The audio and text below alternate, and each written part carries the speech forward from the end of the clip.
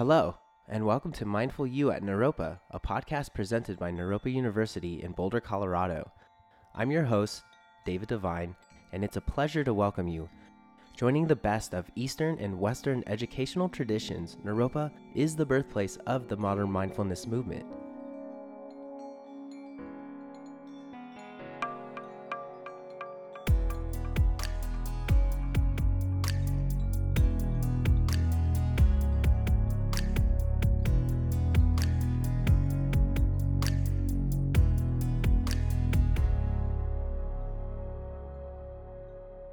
Today we welcome Janine Canty of Naropa University, a full-time professor and chair of the Environmental Studies Department, which includes the MA in Resilient Leadership Program and the BA in Environmental Studies. She is also the editor and contributor to the book Ecological and Social Healing, Multicultural Woman's Voice. So, thank you for joining us today, Janine. It's really good to have you. Thanks, David. Yeah, and today we're going to be talking about, what was your topic? Oppressions of people and oppressions of the earth go hand in hand. We are. Wow, it's pretty big. It's pretty heavy. So can you just give us a brief who you are, and then we can just jump right into it? Sure, and thanks for coming here this morning. It's Yeah. great to be in your presence. Yeah, so as you said, I'm a professor here at Naropa. I just started my 11th year, which feels like, wow, Awesome. I've been here for a while. Mm-hmm. And I teach in both the Environmental Studies BA and the MA in Resilient Leadership. The courses that I teach, a lot of them have to do with the connection between ecological issues and social justice issues. So I teach eco-psychology, deep ecology, Earth Justice with a subtitle, Patterns of Oppression and Healing. Also a wilderness solo courses, indigenous environmental issues. And right now I'm also teaching a community-based learning and action course for the undergraduates, which is actually really fun. Cool. Yeah. It's a lot of classes. It is. Actually, it is. But I like to really do a lot about how we change our worldviews. Yeah.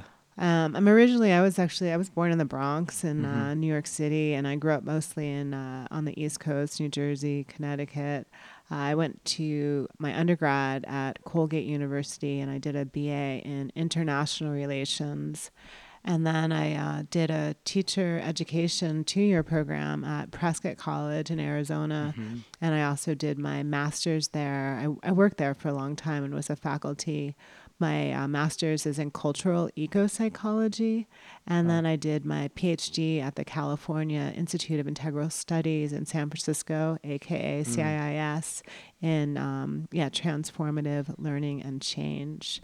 So I'm all about worldview transformation, particularly around social justice and ecological issues, and looking at the connections between them. And then, as you mentioned, my most recent book that I edited and contributed to, Ecological and Social Healing, Multicultural Women's Voices, is also really looking at this edge awareness that surfaces from people who are quote unquote marginalized, yet have been teaching in the areas of social justice and ecology, and may have different perspectives that actually lead to some of the healing solutions we need in this work. Yeah. Wow, very potent. Oh, great. Awesome. So excited to hear your talk today. Oh, well, thank you. Yeah, so if you would like to. Yes. And for our listeners, I always encourage you as I'm speaking to notice how you're carrying your body and notice your breath, because I'm going to drop into some information that may push your buttons a little bit. So as you were saying, the topic is looking at how the oppression of people and the oppression of earth go hand in hand. And so I'm just going to read a frame that I often employ in a lot of my classes. And so when we're addressing issues of racism, I think it's essential to trace the roots of oppression to their form, to basic roots. And so in order to adopt an approach that is embedded in both social action and support human rights on the largest, widest scale, we have to actually understand the link between social and ecological injustice.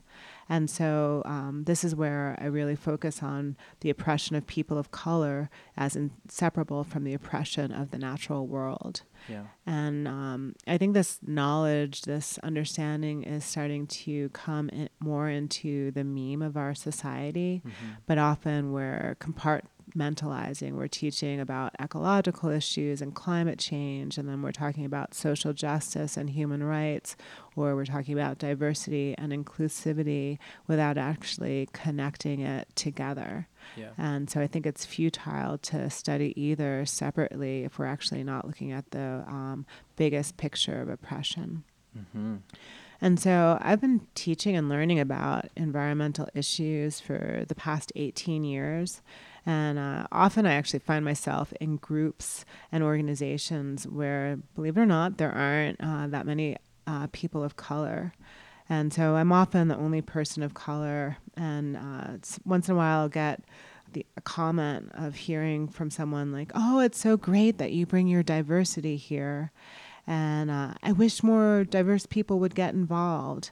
And to me, this really brings out an assumption of what an environmentalist looks like and where they work and the groups they're involved with. And, typically people stereotype environmentalists as kind of liberal white people, often middle class to affluent, and that's really not the case. People of color and other diverse groups have always been involved with environmental issues. And since the advent of the ecological crisis, this has been most clearly visible through the environmental justice movement.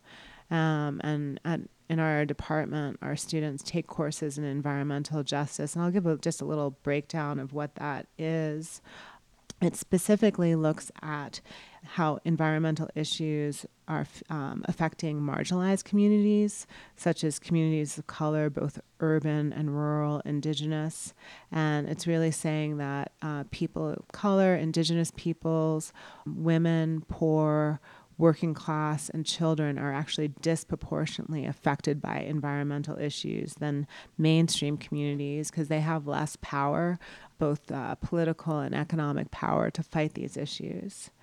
And so the environmental justice movement is really critiquing the mainstream environmental movement for not including these issues, often letting environmental companies and other organizations move into communities of color. There's a classic acronym called NIMBY, which is not in my backyard. Mm-hmm. And so in Boulder, which is a very affluent, pretty homogenous white community, when some sort of environmental travesty happens, everyone gets on their bike and we have a rally and force the company out of here. And then we often don't realize that it gets situated in another community that doesn't have the power of free time and money and voice, and sometimes to fight these issues. Yeah. And so, this is one of the main issues in environmental justice, and we can take it to a bigger scale when we're talking about getting social justice in the U.S. And often we equate this with the American dream, like, oh, we want everyone to have the American dream. But if everyone had the American dream, we would just be further taking the resources of people in the global South and all around the world. Yeah. And so we really have to recognize this. And so that's one of the reasons where I don't think it appropriate to teach diversity courses without really looking at ecological issues, because we're not going to erase oppression just by everyone getting along. Yep. And and so it's also important to recognize that environmental justice did not develop after the mainstream environmental movement. Marginalized peoples have always been facing and fighting these issues since the onset of environmental issues. But they've been actually framed as social issues. So colonization, think about farm workers, genocide, toxic health, human rights, poor housing, so many different things. The civil rights movement in the 1960s was really instrumental in bringing a voice to these concerns. In fact, before Martin Luther King died, he was working on the rights of sanitation workers, which was an environmental justice issues. And so environmental justice, before that it was actually framed as environmental racism, was formalized in the 1980s, and it became more commonly known in the 1990s. So it's great, any kind of reputable environmental studies program now has a course in that. But I think it's also important to recognize that it's not a side dish, it's actually the main dish. And one of my specific contentions is that you can't take any large-scale pattern of racism, and I'm very U.S.-centric, but you can't take any large-scale pattern of racism and not see the connection between ecological issues, because all of those are always about the acquisition of natural resources. And so in the U.S., there's a scholar named Frederick Yeo, and he talks about caste-like minorities. And they're basically people who did not choose to come to the U.S. So we could say, Native Americans, because they were already here. Yep. And African Americans because they were forced here, and then Latino Americans, again, in general, they were already here, or we took their land, and in some case Asian Americans as well, that after enslavement was banned, often the former slave ships were used to bring Asian populations here to work pretty free labor. And so when we look at these populations, we can actually see in each group, it was about the acquisition of natural resources. With Native Americans, it was about taking land. There's a term, terra nullius, or some people pronounce it terra nullius, and it basically means empty, vacant space. And so some of the founding philosophies in U.S. culture was about this free land and manifest destiny, really saying that the continent of Turtle Island, continent of North America, was basically empty and free of people instead of the millions of Native Americans that were actually here. And so the taking of their land was all about taking a natural resource. And then when you talk about the enslavement of African peoples forced here during the diaspora, it was about working the land and having a free labor source. And then you get into, we've had such a very bipolar relationship with Latina populations. You can look at historically, that depending on how much free labor we need during a given time period, whether we let immigration happen or not. There's so much history in terms of farm workers, World War II, Embracero program, just so many different instances, and similarly with Asian American populations. And so racism isn't about, some people not liking certain people. It's actually about acquisition of natural resources. Wow. Yeah, and in the founding of our country, there was a whole movement of indigenous peoples, free peoples of color, working class and poor whites that were actually getting together to protest and try to overthrow the owning class. And the owning class realized that this was actually a problem. If all of these peoples got together to try and change things, they actually had the largest percent of the population. And so that was in 1690s, the creation of whiteness occurred. And before that, you had a lot of enslaved white people through indentured servitude. You had people weren't white, they were Italian or English, they were Irish, they were Scottish, they were Dutch. And then with the creation of whiteness, it gave a whole series of packaged benefits, privileges to white people, which broke down the solidarity. And so, it's really important to look at that. So now I'm going to take just a little bit of pause and go back to my starting message of everyone just checking in with their body and their breath. Because, I can even, just speaking about this, my shoulders get a little tight, my throat gets a little itchy, and I know just my own buttons get pushed. It's emotional for everyone. Definitely. And this is one of actually the reasons I love teaching at Naropa. We're a Buddhist-inspired institution, and one of the grounds of that is this idea of basic goodness, or the inherent goodness of all living beings. And so when we're talking about racism and the ecological crisis, and if we honor that everyone has basic goodness, we realize that something had to go wrong for the situations to unfold as they have. And so another area that I'm very passionate about and I teach at Naropa is called eco-psychology. And so eco-psychology really looks at the collective madness we find in Western civilization. And really you can translate that to anyone who's living under a world that's within corporate globalization, which unfortunately is pretty much everyone on the planet. Very few people are untouched by corporate domination. Mm-hmm.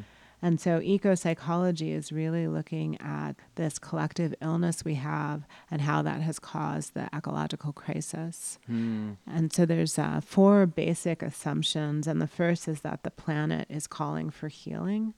And so, just even in recent weeks with these accelerated hurricanes, storms, earthquakes, we're seeing so many things with climate change. We're seeing major forest fires out of control, Mumbai, Nigeria, just so many places all around the world where people are suffering, the planet is suffering. Yep. And then the second one is assumption of eco-psychology is that the state of the human psyche is calling for healing, both collectively and individually. We see such high rates of people with anxiety and depression, people suffering from addictions, whether it's drugs or alcohol, television, technology, codependent relationships. My favorite, consumerism is a huge one. Yeah. And so we see this kind of individual and collective madness. And then the third is that these 2 things aren't separate. Psyche and earth are interdependent. Mm-hmm. And so the fourth is what I framed earlier, is that this pathology, this illness is embedded in the history and culture of Western culture, or AKA also globalized culture. Yep. Yeah. Wow. And so for me, this is really powerful because if you essentially recognize that we're all traumatized, that we're all ill, when you have a loved one that's ill, you're not mean and abusive to them. You treat them with compassion. And so even as we're not agreeing with people, as we're seeing this collective abuse of the planet and one another, if we recognize that we're all under illness, then we actually start to treat one another with a certain level of compassion. And I think that's the gist of what I wanted to speak about.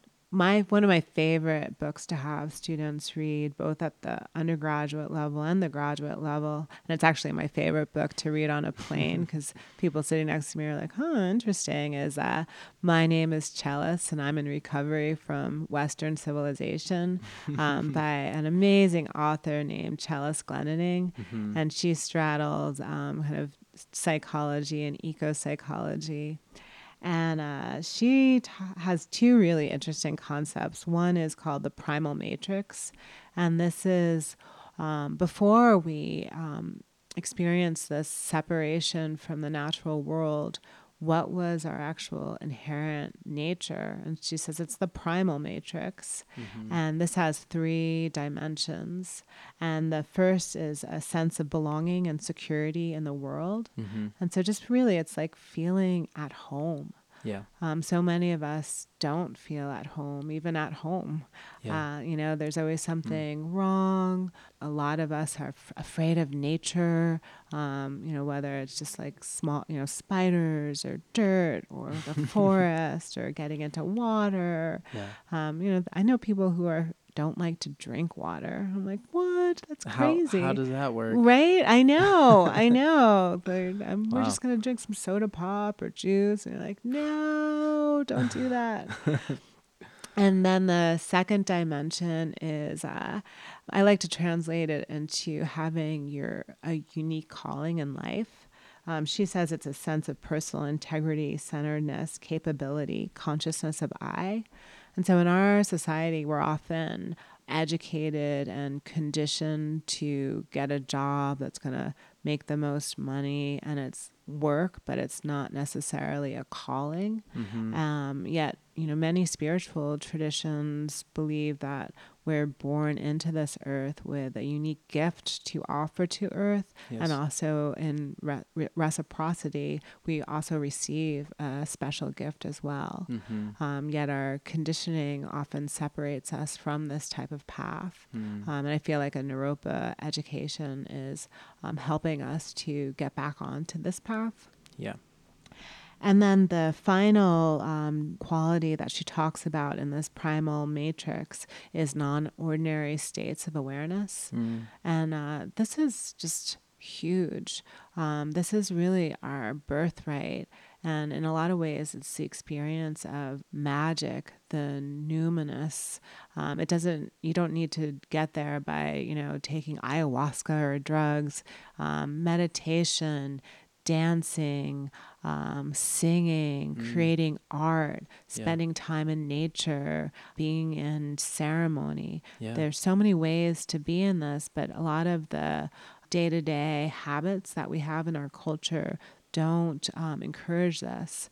And so many of us have grown up with not experiencing them because we haven't had those rites of passage. Yeah. Yeah. And so this is huge. Yeah. And so there's so many dimensions around this. She talks about the other concepts, this original trauma. And this is, what broke our intact relationship with nature.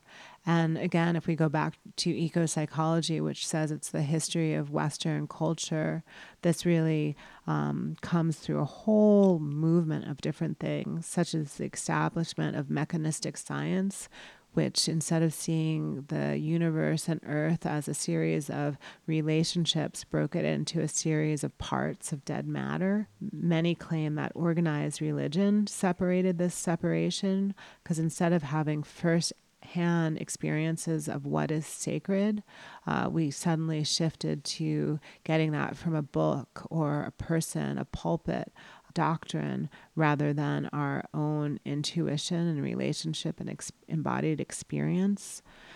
For European folks, the witch burnings were huge. It really broke, people call this the female genocide, but it was both men and women and pagans, which are actually small town farmers. It was their separation from earth and that persecution. I see colonization as a major force in that, and so many different formats.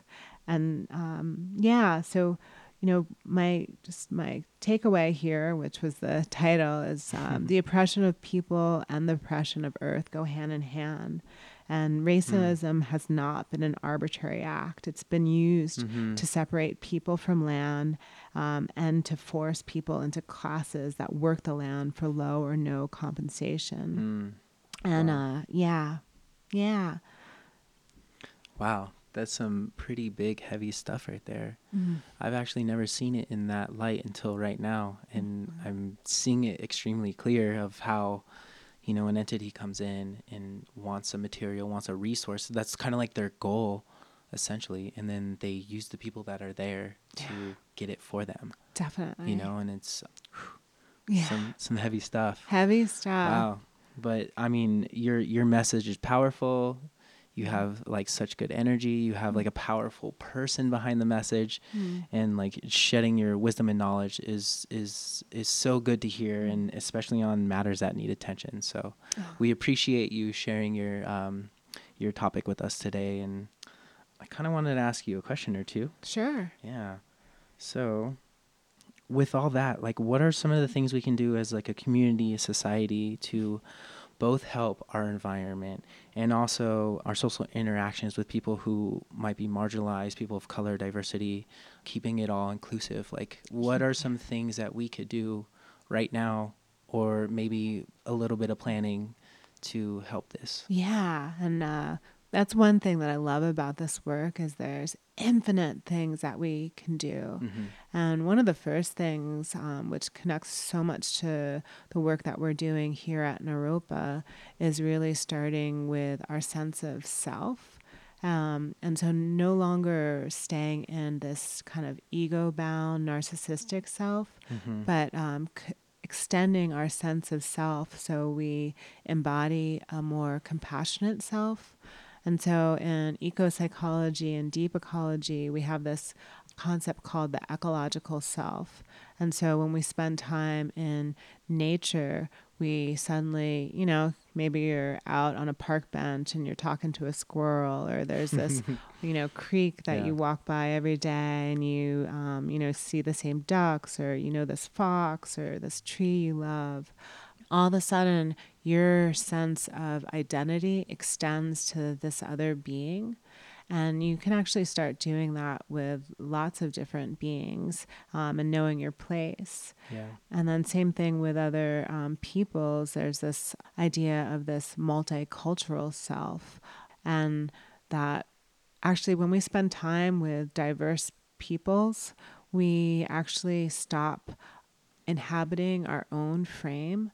We realize, wow, there's things to learn here. When I know someone's story that of someone who's different, suddenly, there's like love, I love that person, and who I thought I was before has now extended to include some of that person's story.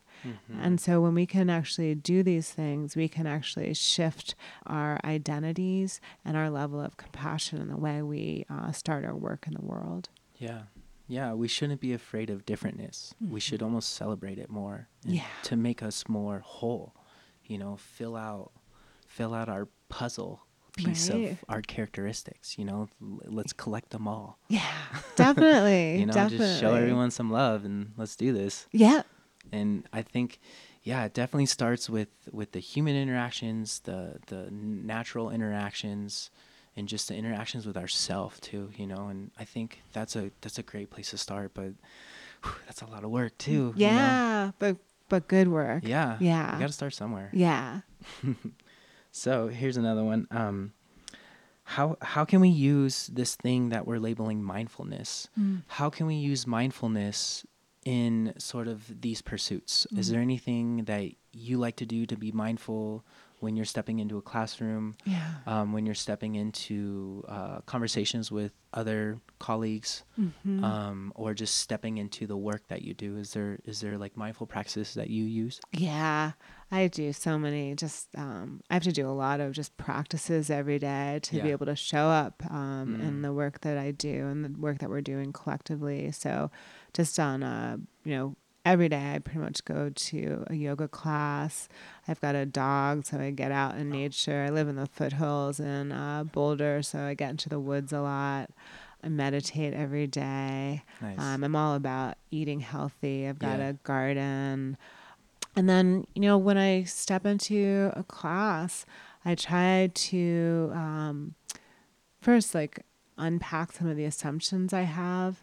Am I, check in on what I'm feeling today. Am I in a kind of cranky mood? Am I a little tired? Am I over exuberant?